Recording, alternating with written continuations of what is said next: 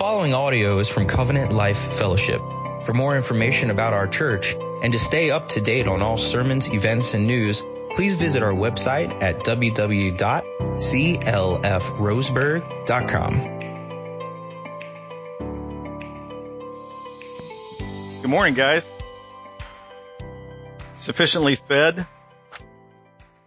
I was just thinking this place when we come in here tomorrow, like Dave was talking about, we can get more of a sense of what it was like to come into the temple back in the day, right? With the sacrifices, the meat sacrifices, just the aroma in the air, and we'll have that aroma of bacon tomorrow morning, and it'll just be ongoing worship, won't it? So be like the Lord is visiting with us today for sure. But you know, we are talking about leadership this year, and so I just stepped back from it and was just thinking about some foundational things. A lot of times when we talk about leadership, we want to get right into the trenches of just practical things, but unless we have a foundation and our perspective right, the little things that we get into, the weeds we get into, don't matter so much.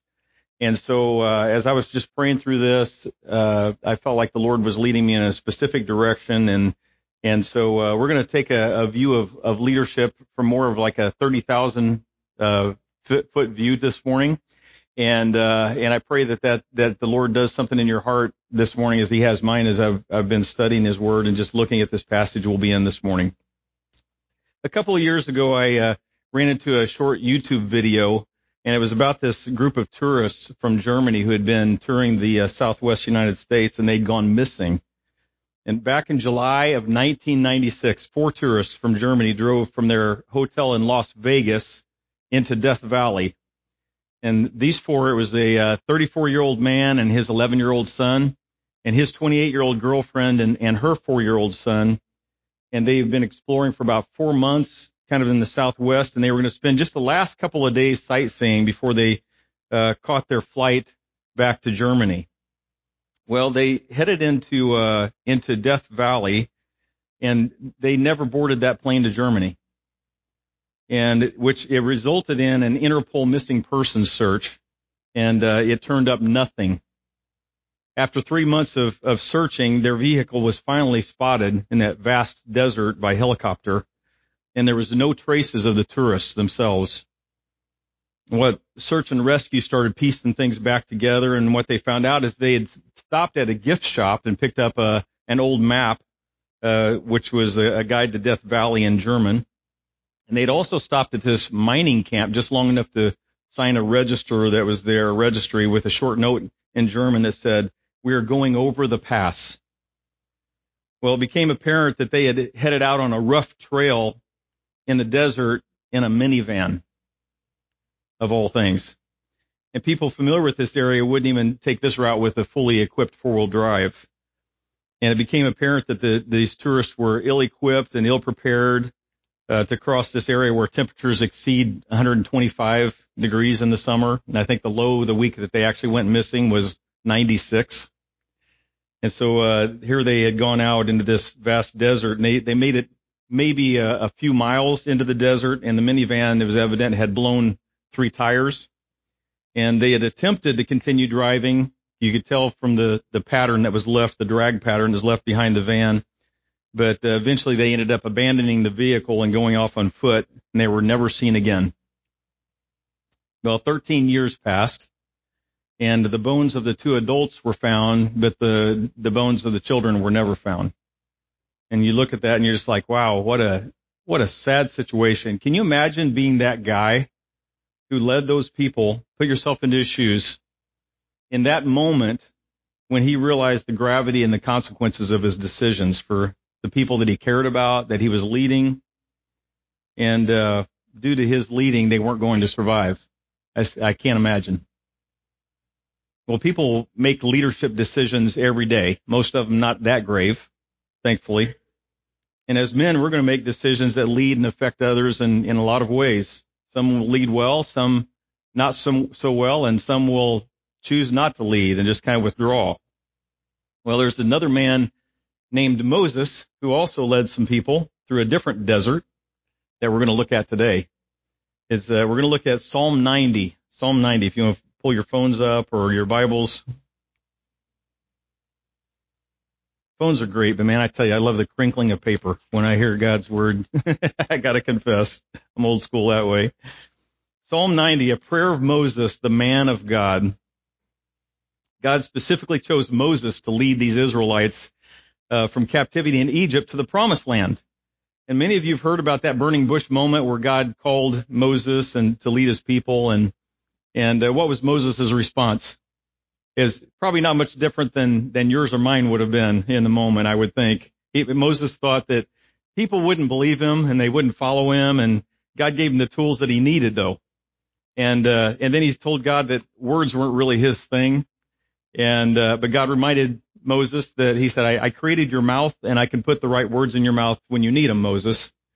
And then God also gave him a brother to help him on the way. But Moses still thought surely somebody else can fill this spot, fill this need. Well, despite Moses' excuses and his pleading, God had chosen him, and Moses agreed to obey God. And during the Exodus, Moses led the people through the Red Sea into the wilderness, and Moses was not only physically leading these people, but he was spiritually leading them as God's appointed man. And just as Moses was called to lead these people physically and spiritually, we are also called to lead people physically and spiritually, to lead our wives, lead our families, lead in a variety of ways in ministry. And if you're a man of God, you're God's man to lead. That's just kind of a given fact. Somehow, some way, you're God's man to lead. Dads, like Moses, you might feel like you're not the right guy for the job. You might feel like you're not good with words and that you're not really equipped and that someone else will surely take care of things. And maybe your wife will handle it. Maybe the kid's Sunday school teacher or the youth leader will handle it, or maybe the Christian school that they're in. Somebody will take care of it. But guys, if God has put you in a home, you're the one to lead. You're the one. On the other hand, you might feel like you're the right man and you do have all the right tools and you've got it all together. And to you, I would say, you don't have an 18-year-old daughter, do you? I tell you what, that'll mature your prayer life. Teenage daughters will do that. Well, we get the privilege today of getting into the heart and mind of this man of God when his leadership was really being tested, and learn a few things about leading. Imagine this guy, Moses, the leader of leaders, leading a whole nation with this immense weight on his shoulders. I've never had that kind of weight on my shoulders. But imagine him slipping away and kneeling down, and you get to sit next to him as he pours out his heart to God. In Psalm 90. There's no better way to get to know another guy than to pray with him. Spend time with him in that way. And we get the privilege of doing that this morning, praying with Moses. So we're going to read this prayer, and then we're going to talk about just 3 things that we can learn from Moses in his leadership. I'm going to read Psalm 90. Let's stand up.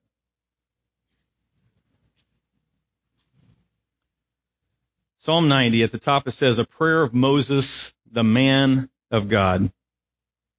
Lord, you have been our dwelling place in all generations. Before the mountains were brought forth, or ever you had formed the earth and the world, from everlasting to everlasting, you are God. You return man to dust and say, return, O children of man.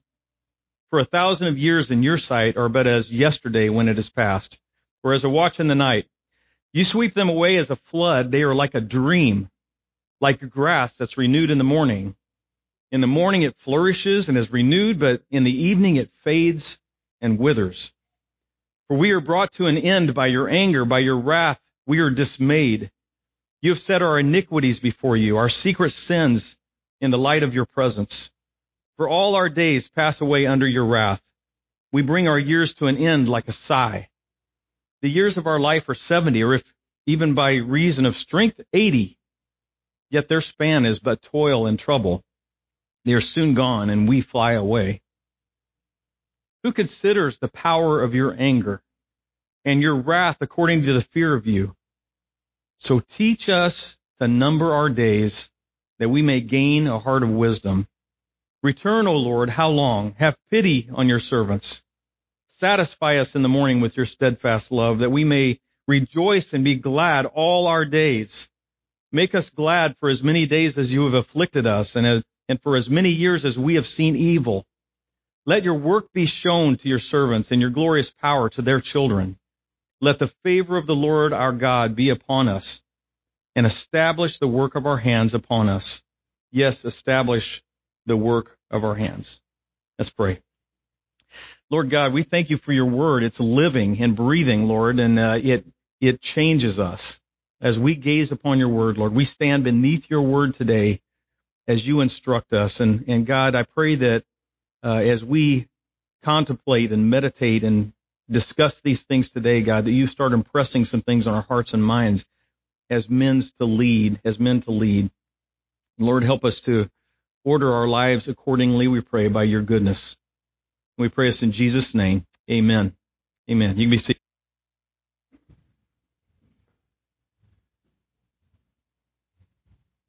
So as we start off, we see that Moses begins this prayer in this kind of profession about God. In verse 1, he says, Lord, you've been our dwelling place in all generations. Before the mountains were brought forth, wherever you had formed the earth and the world, from everlasting to everlasting, you're God. So as far as we can even imagine in eternity past, which our minds can't comprehend, to as far as our minds can imagine into an eternity future, which doesn't go very far, but goes on, God has been the one on the throne. From everlasting to everlasting, you're God. And here's a few things that Moses held on to. He not only, but that God was, and God is, and God always will be. That he's the eternal God, that from everlasting to everlasting.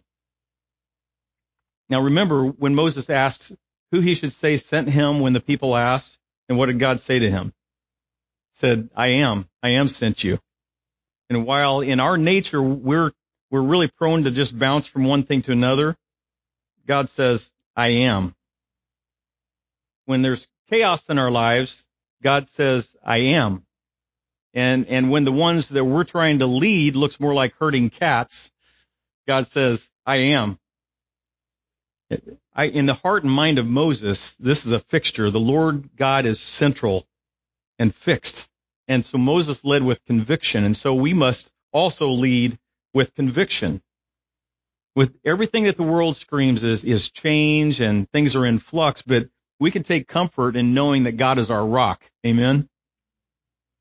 And we recalibrate our lives to that fact, to Him accordingly. If we're going to consider leading others, there's nothing more significant for us than to have the centrality of God in place in our lives and in our hearts. This points out why Moses led, and this brings us to our first point this morning. Why we lead, because eternity matters. That's why we lead. Eternity. Now this is something that blows our mind. Guys, we can't wrap our minds around the concept of eternity. Yet Scripture says that eternity is written on our hearts. We know.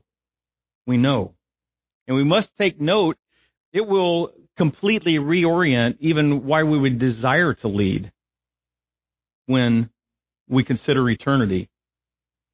I remember being in grade school, and my best friend and I at the time, we were sleeping in our basement underneath the pool table of all places. It was just the place kids hang out, right? It's the best place. So we had our sleeping bags down there, and we were trying to sort out things like matters such as eternity and time and space in the brilliant minds of 11-year-olds.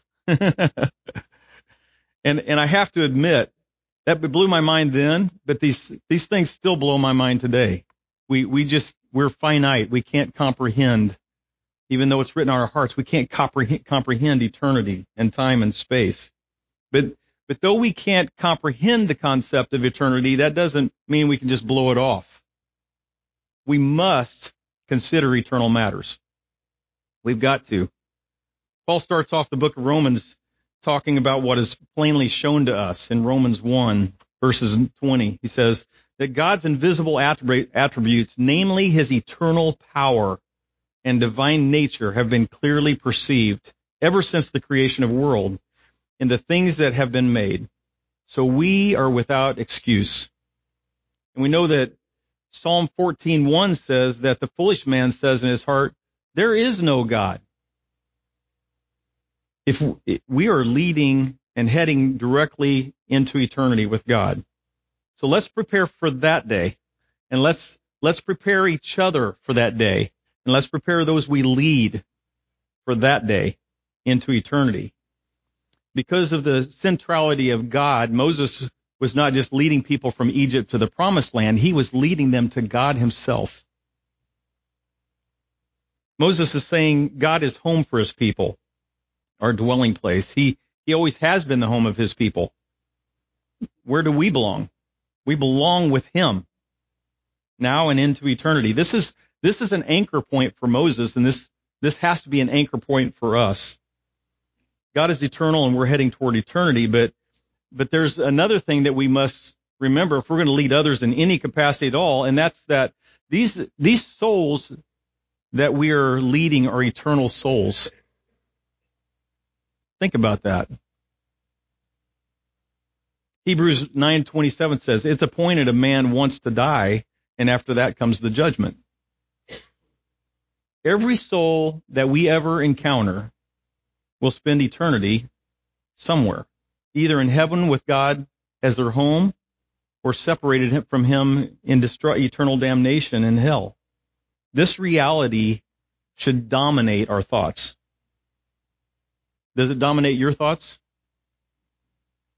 This basic truth should be a primary motivator as to why we lead, because eternity matters, doesn't it? As men of God, this should actually bring a great deal of clarity for us and cause us to lead with an incredible amount of conviction. So if we want to be effective and useful in leading others, we got to start at eternity and work backwards. Doing our best to lead eternal souls from where they currently are to Christ himself, eternal life in him, and away from eternal destruction.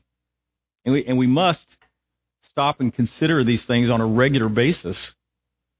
We can't just have such lofty thoughts and kind of give them a nod and then go on with our lives. For example, think about this. If you knew that the moment you stepped outside of this building, your life was going to be altered,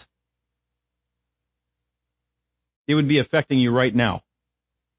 If you knew when you stepped outside of this building, it would have changed, that your life was going to be altered, it would have changed your appetite this morning.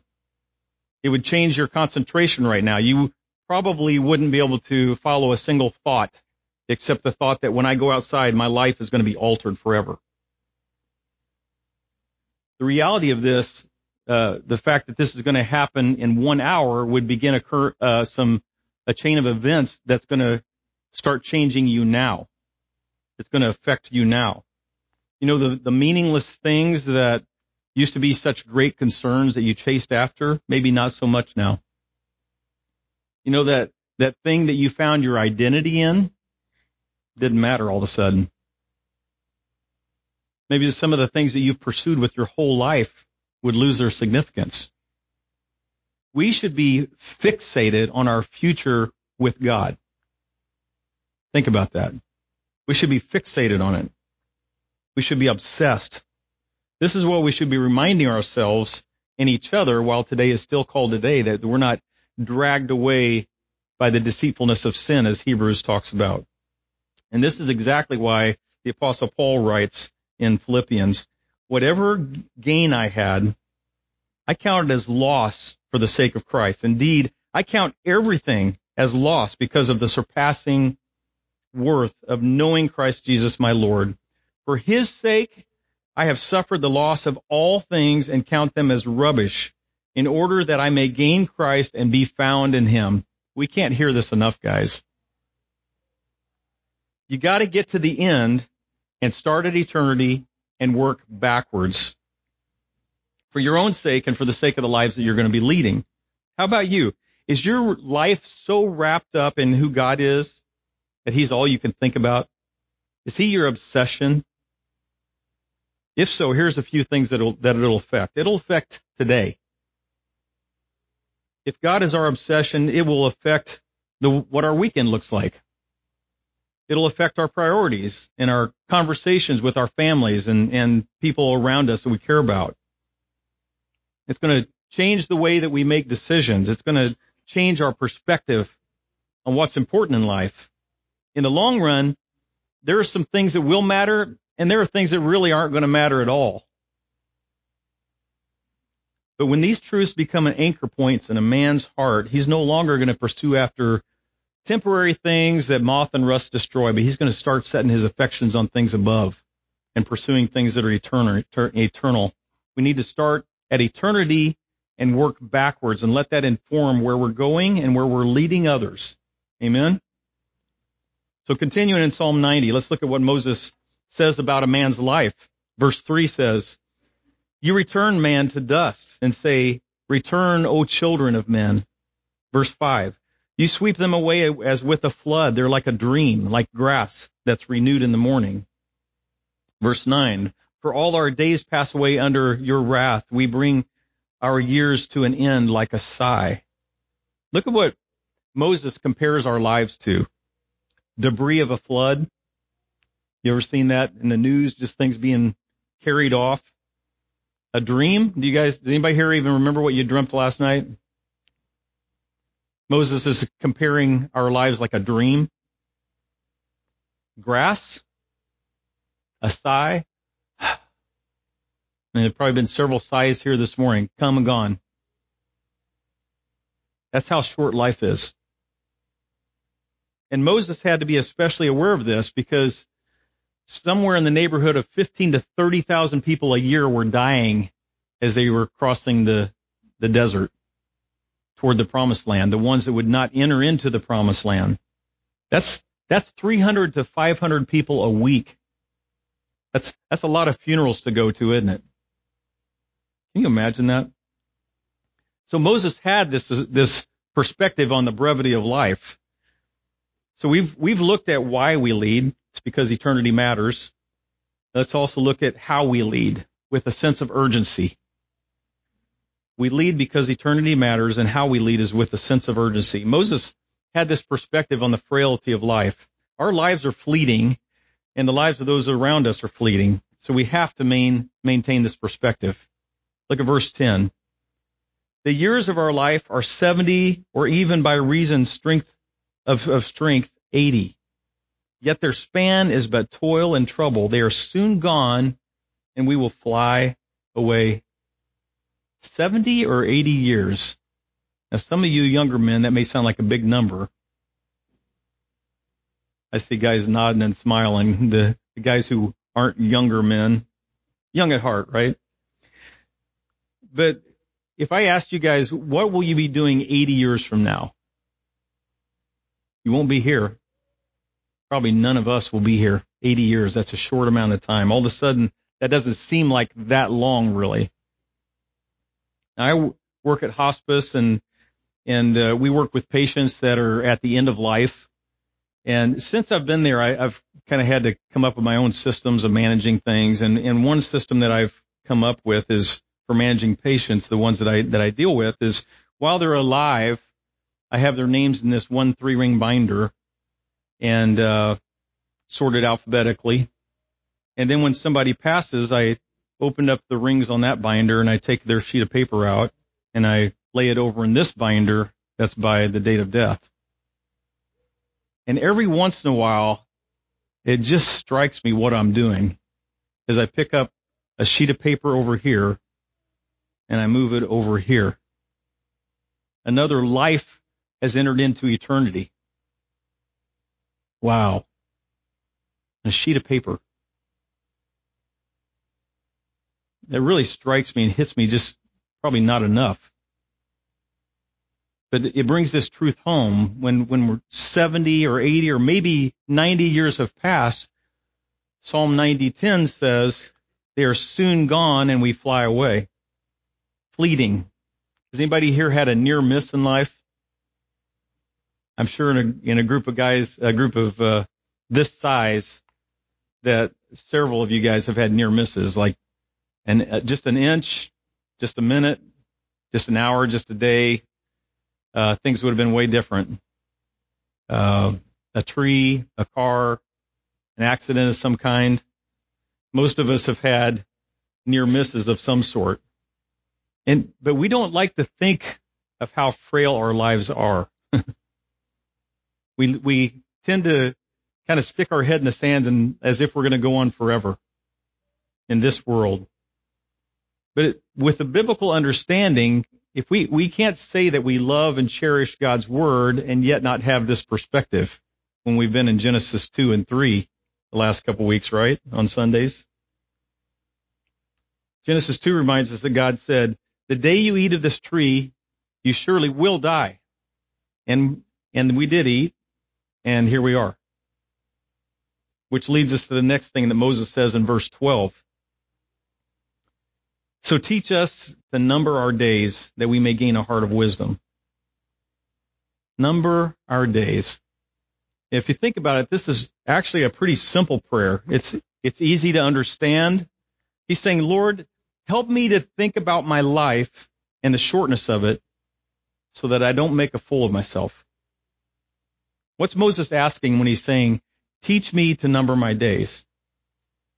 It's interesting to think about the things that as guys we're good at counting. I mean, sports stats, we got that, right? We got that down pat. I mean, retirement accounts, customer accounts, bank accounts, we got those numbers down. Do we number our days? Do we really think about these things? This isn't a math problem. It's not some sort of life insurance metric. You know, I've noticed as I get older, my life insurance rates go up. There's a reason for that. The numbers are working against me at this point. But Moses isn't asking this as a mathematical question. The reason he is asking this of God is because he wanted to gain what? A heart of wisdom. And he wanted the people he was leading to gain a heart of wisdom. That was his prayer. He's asking God to help them to see and view their lives in light of eternity, to help them think about their life and the length of their life in the right way and in the right perspective. What will this be worth in 100 years? The fact is, we know it's all going away like a vapor. We've seen people come and go all the time. Family members, athletes, people in entertainment, politicians. Some politicians we may want to go away sooner than others. But someday we too will go. Someday we're going to go. You know what the average lifespan of a U.S. male is? Anybody got a guess? 77.28. I did the math. That's just over 28,000 days. I was telling Mel about that, and she's like, wow, that doesn't sound like that many days when you think of it that way. 28,000 days. And maybe sometime in this past year, I passed the 20,000 day mark. That was sobering. I did that, and I'm like, wait a minute. And I double-checked it, and I'm like, whoa. That means if I live an average life, I've got about 8,000 days left. And a wise man would look at that and say, what am I going to do with those days? That's not that many more days on planet Earth as it is. How do I want to spend these days to influence others? What's most important? That's why, as men, we must pray, Lord, teach me to number my days that I may gain a heart of wisdom. We want these days to count, and we have a limited amount of time, and there's a sense of urgency for ourselves and for the people that we lead. There are things that God wants his people to be about in this limited time. Ephesians 5 says, be careful. It's Ephesians 5:15 through 17. Be very careful then how you live, not as unwise, but as wise, making the most of every opportunity, because the days are evil. Therefore, do not be foolish, but understand what the Lord's will is. Scott Hubbard on the Desiring God website writes this. Few people, perhaps, would look at a normal Western life, busy, successful, spiritually indifferent, and say, folly. But could it be because the folly is so socially acceptable? Might we modern Western men and women have made a silent pact to ignore eternity? Blaise Pascal, a renowned philosopher and mathematician, said, man's sensitivity to little things and insensitivity to the greatest things are the marks of a strange disorder. I think I have that strange disorder. How about you? By God's grace, if we count our days that we might gain a heart of wisdom, there will be a sense of urgency for those we lead and those who are placed in our care. And Moses is keenly aware of this, of eternal matters, and he prays for wisdom for numbering his days. But I want to point out something else Moses was keenly aware of. Verse 7, look at this. I know I'm kind of bouncing around. Verse 7, for we are brought to an end by your anger. By your wrath we are dismayed. You've set our iniquities before you, our secret sins in the light of your presence. For all our days pass away under your wrath. We bring our years to an end like a sigh. Another thing that Moses is so aware of is his own sin, and he's aware of the sin of the people that he's leading. Guys, the people that we lead are sinful people. And we know that because we know our own hearts, or the sinfulness of our own hearts. Moses sees the consequences of the fall. And we've been completely devastated by our sin and by God's righteous judgment on it. And as we've been looking at today, we have our entire lives, our existence has been under the shadow of the curse. But all hope is not lost. Praise God. So first, why we lead, because eternity matters. Secondly, how we lead with a sense of urgency. And third, where we lead. We lead to the cross. Look at verse 13. Lord, how long? Have pity on your servants. Verse 14, satisfy us in the morning with your steadfast love, that we may rejoice and be glad all our days. Make us glad for as many days as you have afflicted us, and for as many years as we have seen evil. Guys, apart from the rescue of God, all is hopeless. So we cry out for mercy. O Lord, have pity. Rescue us. Bring us out of hopelessness and despair. Make us whole. Make our hearts glad again, God. And only, as verse 14 says, the steadfast love of the Lord can do that. What a picture of the gospel right here in Psalm 90. It sounds very close to Romans 5, 6, and 8 that says, for while we were still weak, at the right time Christ died for the ungodly. For one will scarcely die for a righteous person. Though perhaps for a good person, one would dare even to die. But God shows his love for us, how?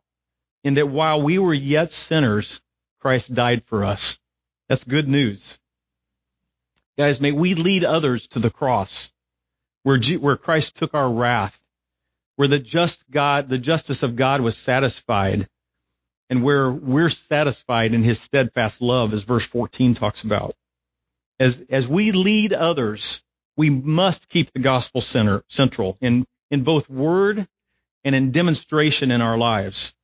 We need the power of the gospel to transform us, don't we? And our greatest desire is to see the gospel transform the lives that are around us. So first, we lead. Why we lead? Because eternity matters. Secondly, how we lead. We lead with a sense of urgency. And lastly, where do we lead? We lead to the cross. Look at verse 16 again. Let your work be shown to your servants and your glorious power to their children. That's my prayer for my kids. How about you guys? That God's glorious works might be seen, that he would open their eyes to see the glorious wonder of who he is and what he's done for me and what he's done for them. That's my deepest desire in this short life that I have to live. There's nothing sweeter than seeing your own kids walk with the Lord and a growing knowledge and love for him, to see it. I long for my kids to pass this goodness on to their kids, my grandkids. And I long for my grandkids to pass this on to their kids, these truths, the reality of eternity, that they consider these things. And that's about where I am in life right now, teaching my grandkids to think about what they're going to teach their kids. How about you guys? Just in closing thoughts, I just want to share a little story. Several years ago, the Lord took me through some really difficult times that I wouldn't wish on anyone. And he used it to redirect my heart back to my kids. He got my attention. And we, sometimes these times come along in life when we realize what's most important. And God in his kindness shows us these things and gives us an opportunity to recalibrate our lives and our hearts. And we see his mercy and his goodness in that, don't we? There are, I remember there was a time that I was just begging the Lord that I'd have the opportunity to put my kids to sleep at night and pray with them. And he did that. And I know it was him. I know it was his goodness and his plans for, my kids' life. And I'm just so grateful for that. So can I encourage you dads that are here this morning? Don't take for granted the time you have with your kids. It's fleeting. We're talking about how our entire lives are like a vapor. And, you remember the pictures you posted on Facebook, or your wife's posted probably, like 3 or 4 years ago, and you look at them and you're like, man, they've changed. In just that short amount of time, like they were like this, and now they're like this, or they were like this, and now they're running around, or whatever it is. It happens so quickly. And if you think about it, that window of them being in your home is closing. And I think about this with my grandkids. My oldest grandson is 11 now, Michael, isn't that right? 11. And I kind of had in the back of my mind, I've got till 18.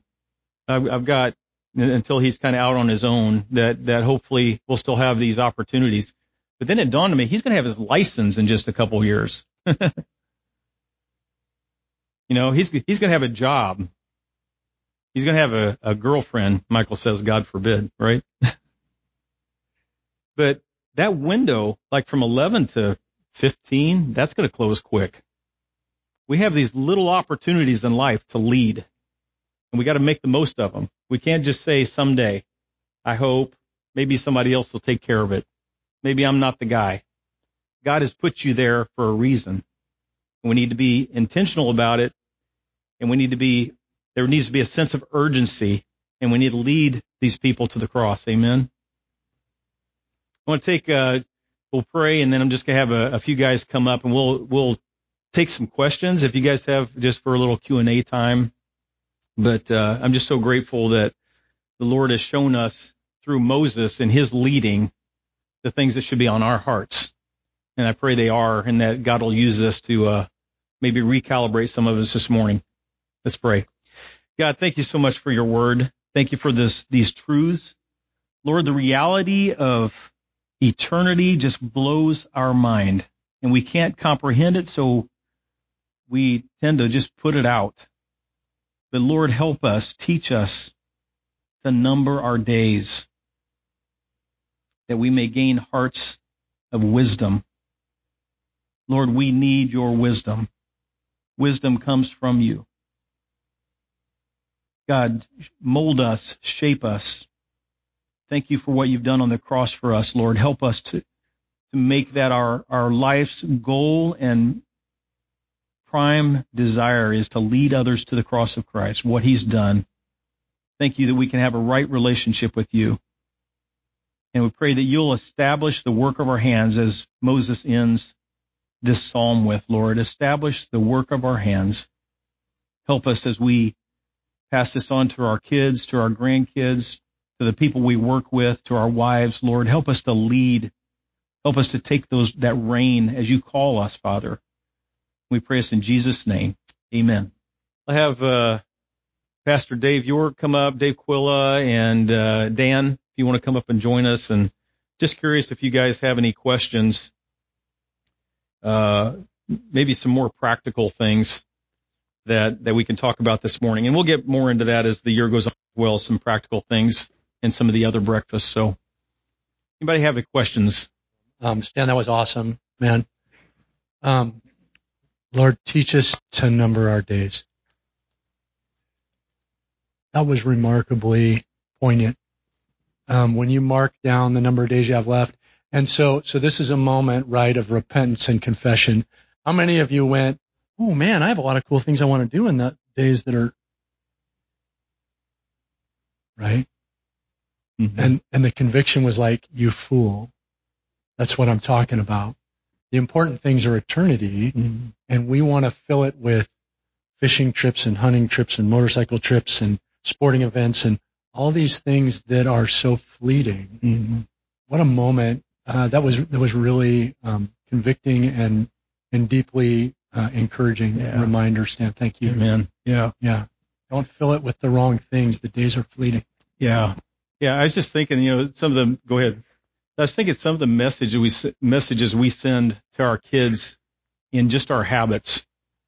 There's a real temptation. I mean, we got a set number of days when we get sunshine here in the Northwest, and when the sun comes out, we disappear. I mean, we want to get out. There's nothing wrong with those things, but if you think about it, like the messages, the way that we prioritize our life is sending a strong message to our kids. And even when we went on vacations, I love to go seek out a church that we could be on vacation. It's not like we ceased worshiping God because we're on vacation. This is our time now. The message we're sending to our kids is that no, all of our time is God's all the time. And to prioritize them in that. I mean, if you think about it, like all the dads, the things you think about with your kids, I hope they grow up to love such and such because I love it so much. You can fill in the blank there with camping. You can specific sport that you really loved. I grew up playing tennis. I thought it would have been great if my girls grew up playing. If they played tennis, and if it never really took with any of them. But those things don't matter. I mean, 80, 100 years from now, whether they played tennis or not, that doesn't matter. And so the messages we send to our kids as far as what's important, we got to make sure that's crystal clear that God is above all, and He's most important, and He has the special place in our lives. Yeah. Dave, yes, thought? Yeah, I got a couple of thoughts, and just picking up that last one. Your girls may not play tennis, Stan, but they're here at church. Yeah.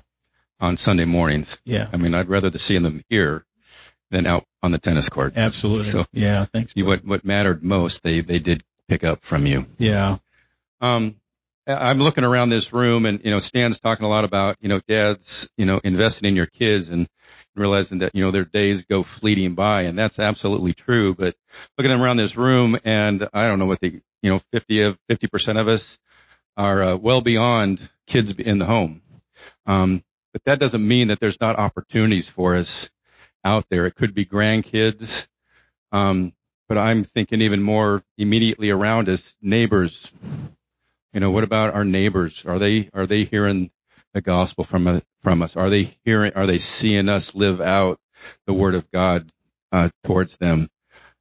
Coworkers, just other people that you interact with around town, day in, day out. I've got my next door neighbor. He's 85. Great guy. I love hanging out with him, but he's 85 and he's alone, and he likes to be out and about and engaging with people. He doesn't like to be alone. And last summer I was doing some work in my yard trying to put down, I had about 15 yards of mulch that I needed to get out in a day. And he saw me out there and he wanted to come over, and I'm just thinking, don't come over. Because I know he's going to slow me down. He's 85. He wants to help. And I just had to swallow my pride and realize, it's more important to spend time with this man, talking with him, hearing his life, hearing his stories, and looking for opportunities to share the gospel with him, looking for opportunities to share eternity with him, and letting him just have a friend for the day. So I just okay, I'm not going to get this box checked off today. But you know what? I got to spend a day with my neighbor, got to share the gospel with him, got to spend some quality time with him, and it made him feel important, made him feel valuable. And I'm a guy that likes to get things done. You know, like a lot of us, I want to just check off those boxes. But there's more important things. There's eternity at stake here. Mm-hmm. He's 85. He's already earned on overtime. I mean, he's got, like 3,000 years of into overtime, taking away that 3,000 days from somebody else. Who knows? Right. But, I just want to encourage you guys that don't have the kids at home. There are still opportunities for us. Our days matter just as much as the guys with kids at home. So let's make the most of that and not get so consumed with checking the boxes and getting things done each day. Let's think about this is, I got friends, I got neighbors, I got family members, I got coworkers who, the days are ticking by and they're getting closer and closer to that day of eternity. What am I doing to share the gospel with them and share the love of Christ with them? Yeah, good. You got Dave.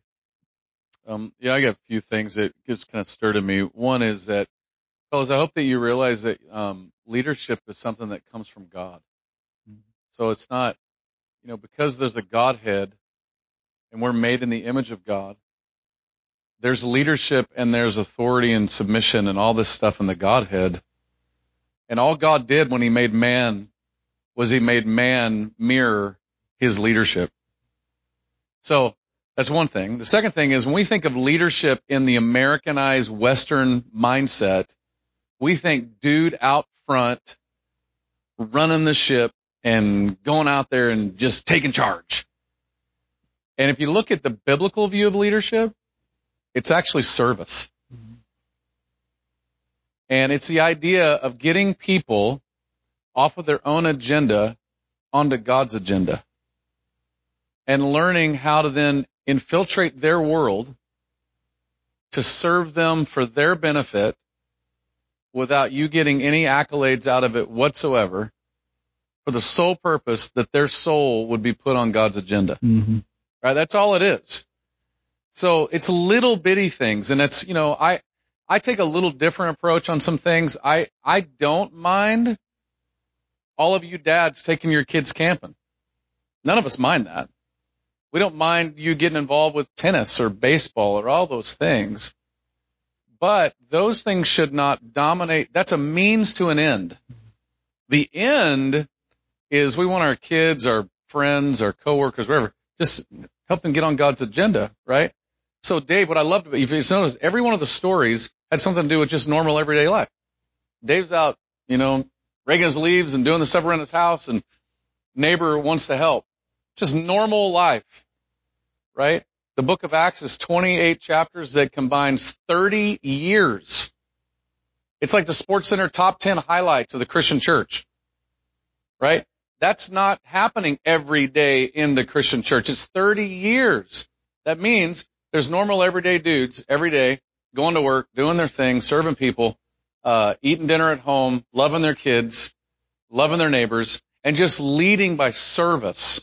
Right? Remember that? Because that's what Jesus said. He said the greatest in his kingdom is going to do what? It's going to go down. He's not pushing an agenda. That's why my concern in Christendom in America today is we think that verbal, out front, dominating, visionary leadership is leadership. And I'm actually looking, I want to be the dude, like I try to be, that's last in line for the food. Because I want all of my guys fed. Right? I want my kids knowing that when we eat dinner at home, Dad's the last one to get the food on his table, on his plate.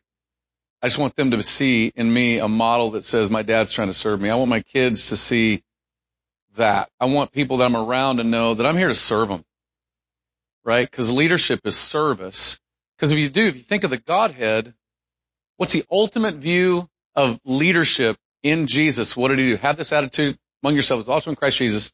And he says, do not consider yourselves more than you ought to consider yourself. Consider other person's interests above your own.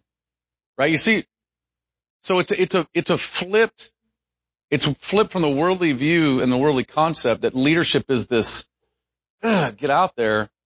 When I think a lot of times if you look at biblical leadership, you're going to see it's service. I mean, think of 1 Peter 5, when he tells elders how to lead. He tells them not to do it under compulsion, and he tells them not to do it with a dictatorial leadership, but to do it as an act of service. right? I mean, you could go through the list of this kind of stuff. You can go apply that in your home today. You can go apply it with your friendships today. You can go apply it everywhere today. It's all about just getting people off of their own agenda onto God's agenda and doing that through serving them, right? As you represent God, which is an amazing thing. So, anyway. I appreciate that, Dave, and just the consistency over the long haul. That's something that I've appreciated from your heart that I hear regularly. Is not the top 10 ESPN going for that every day, but just laying down a good bun, as you said, or just just have a great bat. Be consistent in the trenches, and especially in parenting, man, consistency is so important. It's not the peak moments that are going to change a kid's lives as much as the day in and day out. And out of that, I brought this today. Anybody ever seen one of these things? I see a couple hands. How many of you guys have seen one of these before? All right.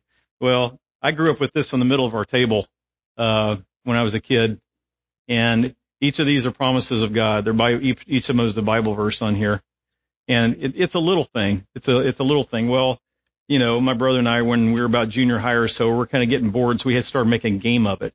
So we would read. Each of the family members would grab one of these cards, and each would read it, and then we'd say, Michael Jordan. We'd have to figure out where the verse was.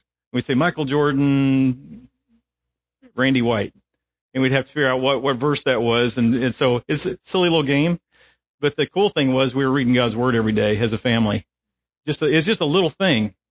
But then when my girls were probably 4 or 5 years old, my mom mailed me this thing. And we put this in the middle of our table, and we'd sit down and eat, which is a kind of a novel thing in and of itself, eating together as a family, right?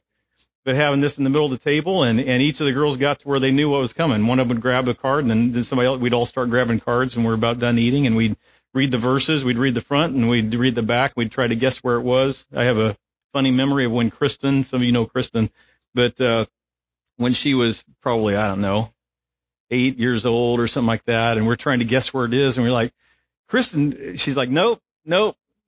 It's like, Kristen, we've been through every book in the Old Testament, every book in the New Testament. Where is it? She said, job. Yeah. She was so proud of herself, but it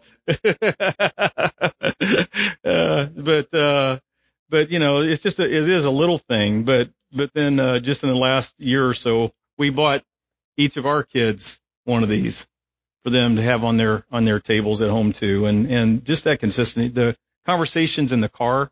We used to live in Greene, redeeming that time, that 15, 20-minute drive, hearing about days, listening what's going on, and girls are pretty good about sharing what's going on.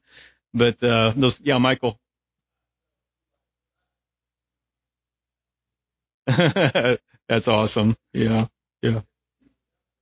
It's bread. It's a daily bread. Yeah, it's called Our Daily Bread Promise Box. Yeah, and it's just a loaf of bread. Yeah, it could look different in every home, who knows? But for this, it's nostalgic, but it's God's Word, more importantly, and just a sweet opportunity for us to kind of keep that central in our home.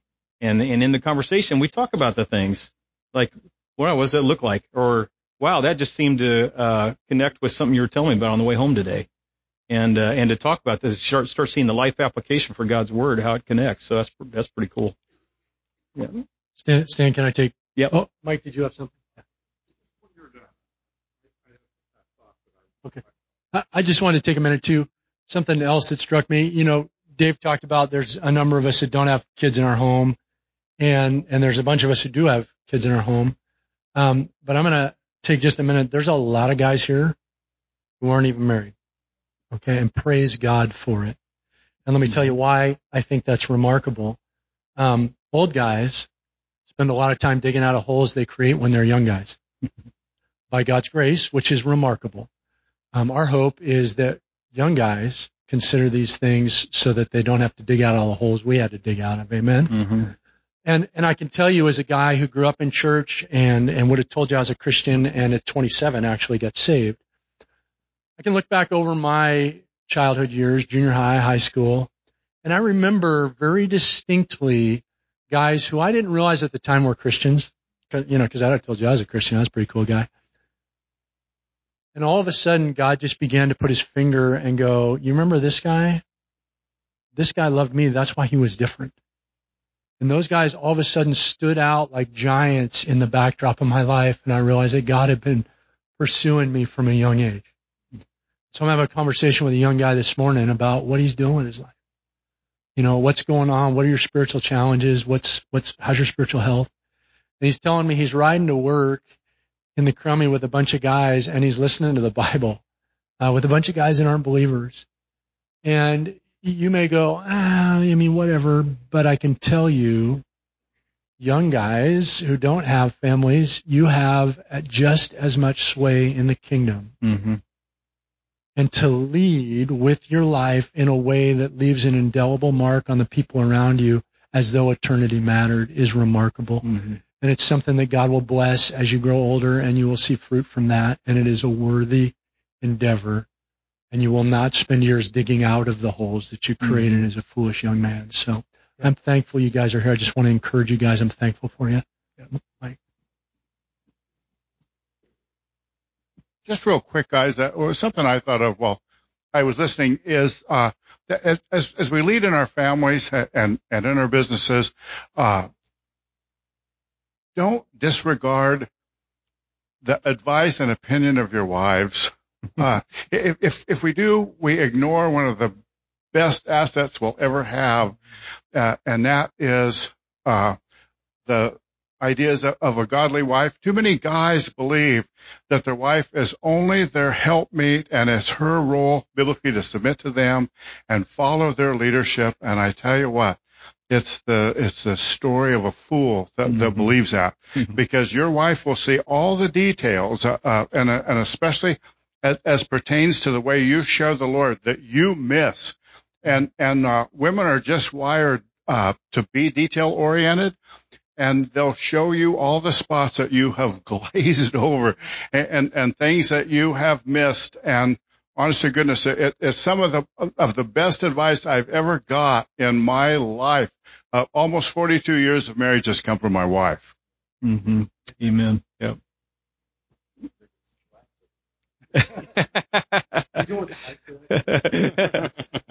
That's all I got. Go ahead. Yeah, I just got one other quick thought. Dave just talked about 1 Peter. We want to lead without being under compulsion, and that's the right way. And I think it was Dan that opened up talking about being created in the image of God. And one of the image for guys, that is it's to lead. It's one of the things that we were created to do. But let me tell you from experience, there was a time in my life where I was called into a position of leadership, and I did not want to go. I did not want to take it. And the Lord came, and I had a Moses experience with the Holy Spirit one night where, you know that story of Moses before the burning bush where he's like, I don't want to do it, man. Go find somebody else. I just leave my name off the list. And the Lord wouldn't let him get away from it. And I had a night like that with the Holy Spirit, and the Lord, he did it in a kind and gentle, but I had to be compelled to go and lead. And I would encourage you, it was a good experience. It was kindness of the Lord to compel me into that. But First Peter says, let's do it without having to be compelled. So I would just encourage us, let's embrace our calling as men, and to lead as servants, as Dave talked about, but let's do it without having to be compelled about it. It'd be a lot easier on you. Thanks, Dan. Again, that was fantastic, remarkably challenging, and sets the tenor for what's ahead for the year. We're going to begin now to consider what does that leadership look like. I thought you did a fantastic job of what we asked, Dan. Thank you. I'm just going to pray, ask the Lord to bless our day as we head out. And as you're headed out, one of the benefits of being here in community is this time we get to visit together and encourage each other. If you see a guy that you think either needs encouragement or that you haven't connected with, I'd encourage you don't blow out. Spend a minute and catch that guy. The other thing is if you have time and you're not pressed, folding up these tables and getting them back over to the fellowship hall would be a remarkable blessing, because we're tasked with resetting this for church tomorrow. And there'll be at least 4 guys on the men's ministry team grinding it out. So every one of you guys that can help us with that would be a huge blessing. But if you have to run, we understand. So anyway, that's all I got. I'm going to close this out. Father, thank you for the challenge from your word this morning. What an insightful look into Psalm 90. I'm challenged by that. Father, pray that as men, you would teach us to number our days, and not for our frivolity, but for kingdom purposes and for your glory. God, that we would be wise in the way that we spend our time, that you would receive glory from our lives. That's our purpose, that our life would bring you glory. Help us in that, Father. We give you praise. We love you. We pray these things in Jesus' name. Amen. This sermon has been proudly given in response to cherishing the gospel of Jesus Christ. Be sure to check out our YouTube channel and subscribe to watch all our sermons online. For more information about Covenant Life Fellowship, visit us on the web at www.clfroseburg.com.